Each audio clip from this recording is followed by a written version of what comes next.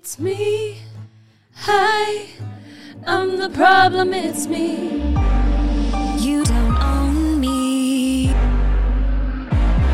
Okay, welcome back to The Observation, the number one show in crypto and culture, sponsored by Cash App. Cash App, when personal finance meets your funds and the stuff that matters, that's money, that's Cash App. And when you use my code Aubrey, you'll get $15 in free money when you sign up, so use my code, please. So back to Taylor Swift Midnights. That's money, for sure. Yeah, money. She's broken a ton of records, or really, like most streamed female on Spotify.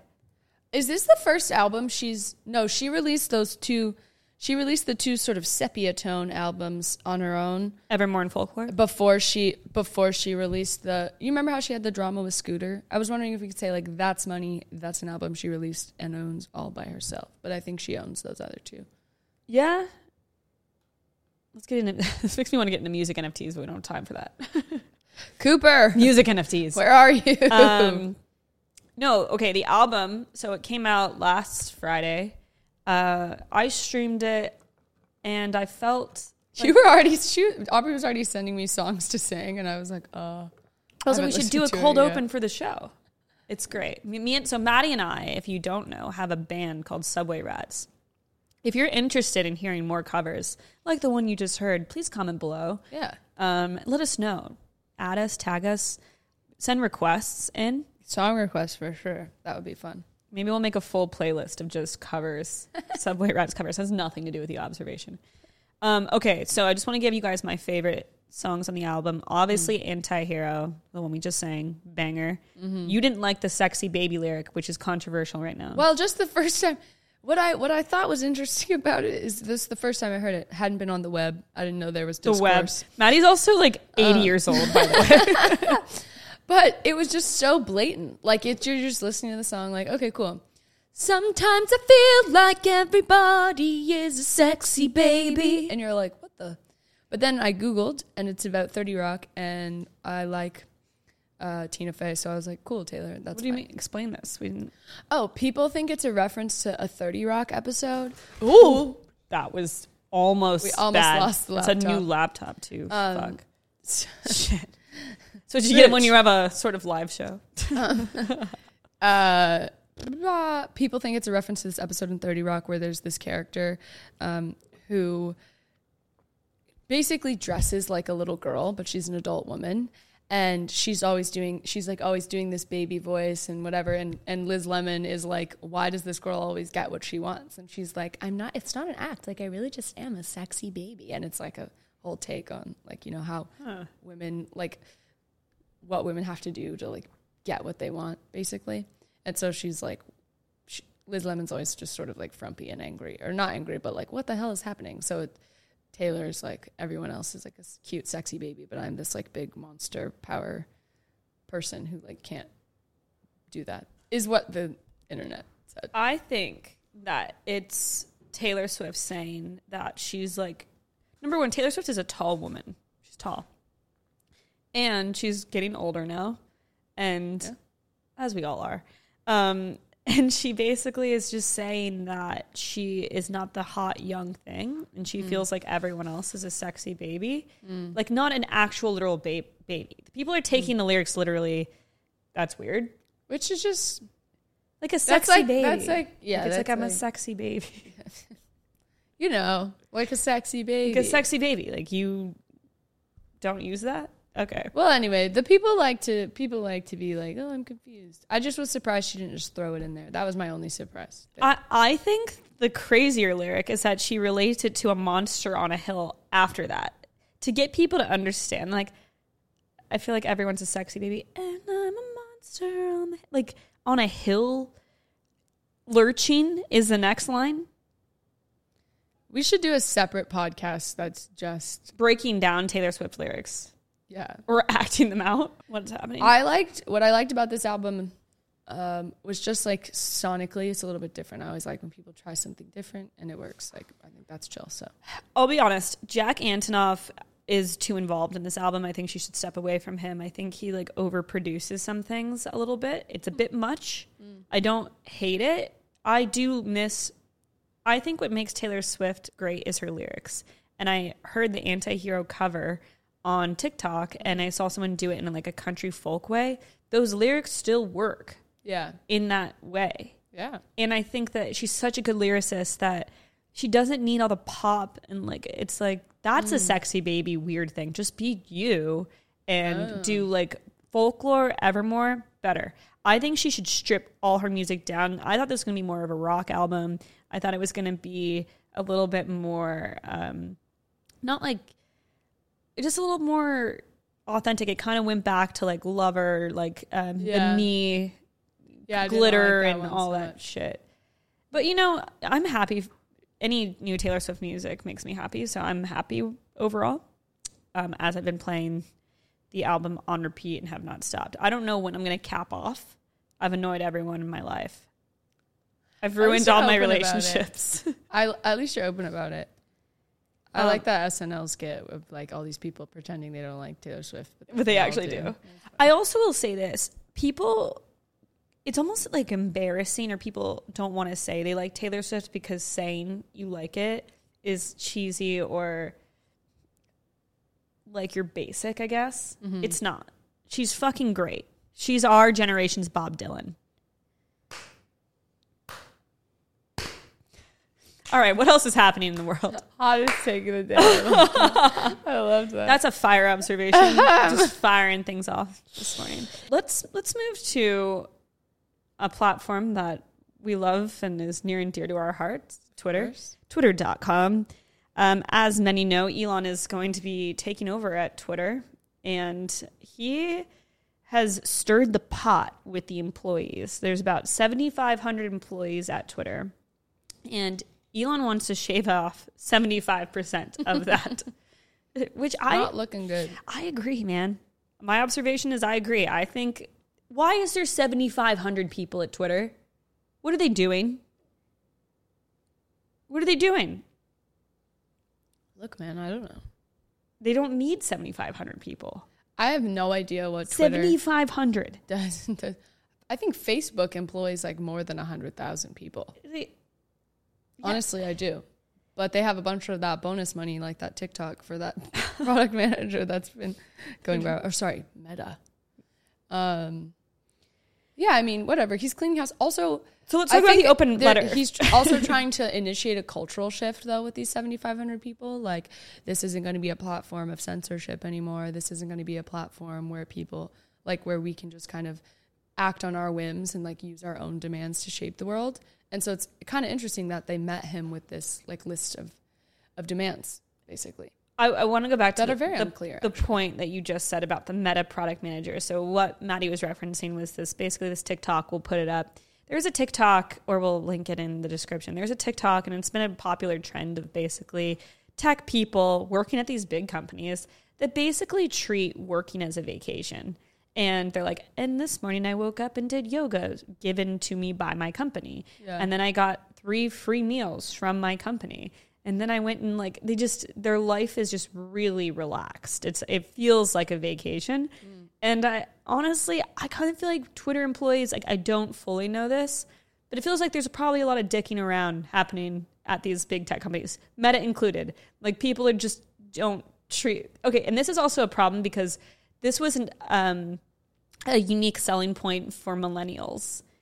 Getting jobs. This was a millennial trend. They were like, we have ping pong tables and snacks. And then it got even more elevated because you had to be more competitive to bring talent in of being more attractive. Like you get a free gym membership and you do this when it's really not the company's job to do any of that shit. Yeah. And so then people want to work at places where it feels like a vacation and where they're not really being productive, where they can work from home. And believe me, I love all those things. Like I'm not hating on it. It's just what it is. Like people want to work from home now. Elon is saying now this morning, work from home. He's like, no work from home. You can work from home, but just not for Twitter. And so the Twitter employees... He's so goofy. I love him. But he did that with Tesla too during the pandemic. And you cannot work from home. And some places need that. So basically, Twitter employees put out a open letter. I think that's a funny term too, open letter. It's directed at Elon. Like the envelope is not closed. Exactly. It says, we demand of current and future leadership respect, safety, protection, and dignity. And it kind of goes into each one. Which are actually all very nice things to demand. They make a lot of sense. Were they not getting that before? Like, has anything changed? No. I think the thing about this that's interesting is like just how sort of fruitless it is. Like the whole request is empty. Like you just walk around like, I demand respect and dignity. Those are like basic human values. Like everyone should have those things, right?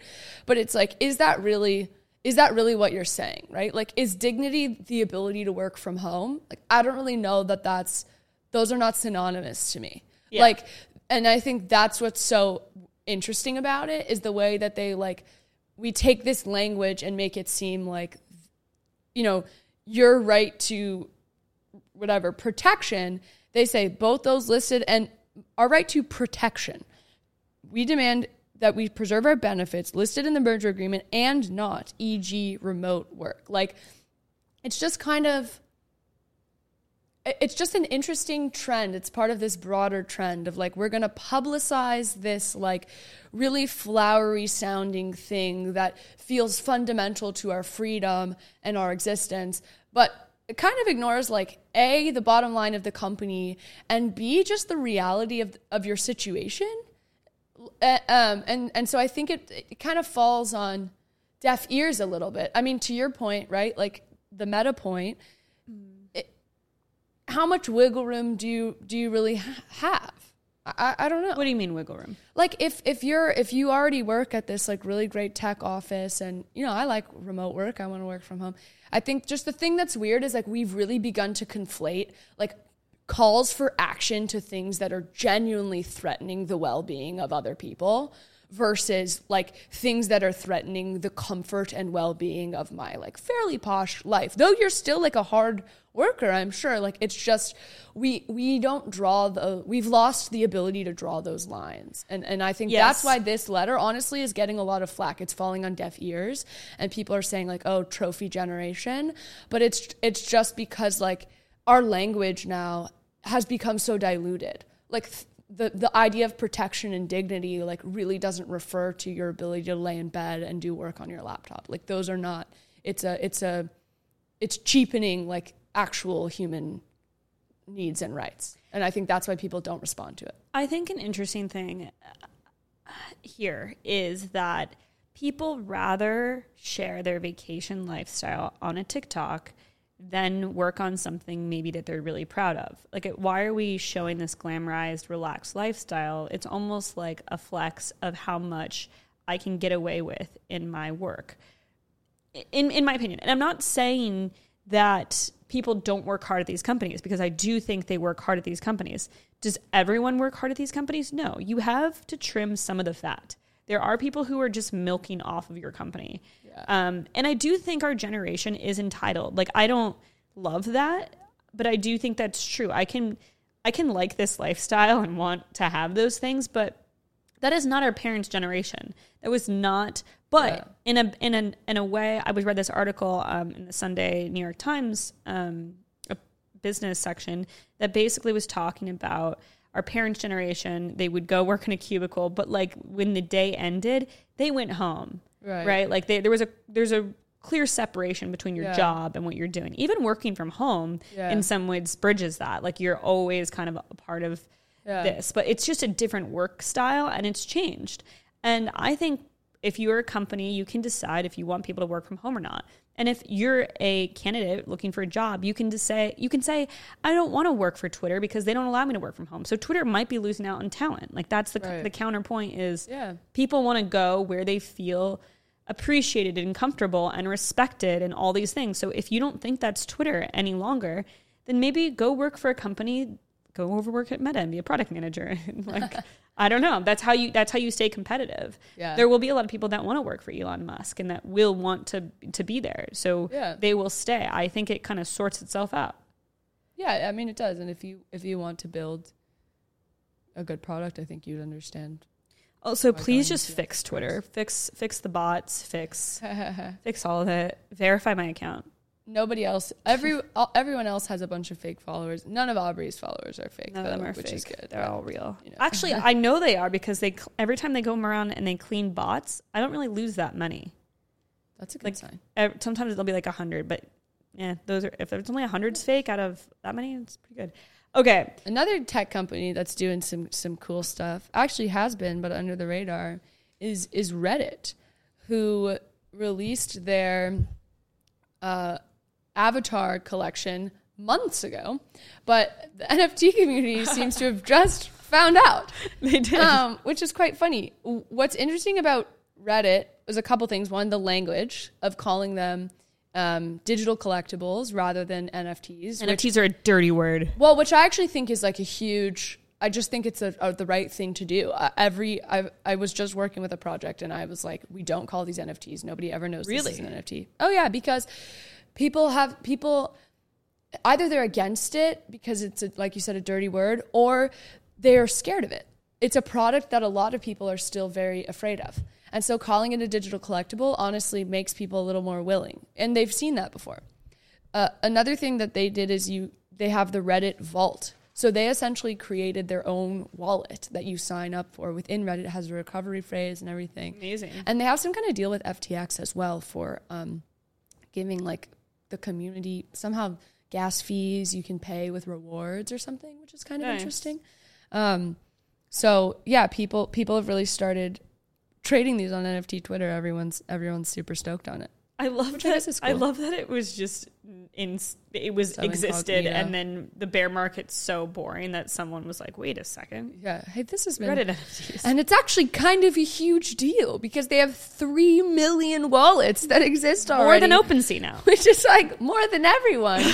Because I think Reddit has 50 million users or something. Yeah, and those are people that set up real wallets. That's really interesting. The one issue that I have with it, or just my one concern about a lot of these different platforms having their own products, is like now you have 3 million people with a vault, so like a Reddit wallet, and I just don't know what the interoperability looks like there, right? And we definitely don't want a world where you need like 800 million wallets to interact with the products that you like, because then we're just like foobarred, But the vibe is good that 3 million people now have a wallet that can interact with the Ethereum blockchain. Like that's so cool. It is neat. I was like, do they drop their own coin? Like, are they because like the loyalty part of it, I'm interested to see how that all shapes out. But I mean, it is positive. Like Reddit, obviously massive platform, always early really on the internet. Everything kind of breaks on Reddit. Well, and Alexis Ohanian, like I don't actually know that he still runs stuff there, but his vibe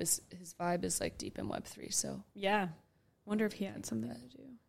I'm sure he actually went to my college, and where I used to hang out in the library, there was this little plaque that I didn't notice for a long time, and I turned and it was like, here, the founding place of Reddit, like where Alexis Ohanian would sit. And I was like, that's cool. Reddit was founded at UVA? Yeah.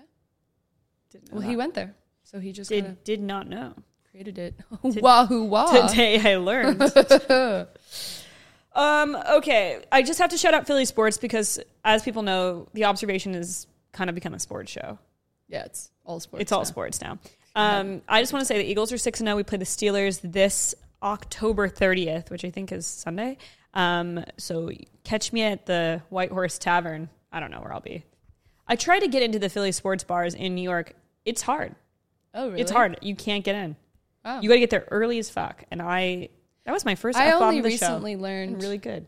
I only recently learned that like cities have bars for every... Yes. For people that don't know, I think that's cool. New York City has bar. Like you could go to a Chicago Bills bars versus like Giants bars. Like don't get it twisted. Like that's kind of funny. Maz, you should come with me.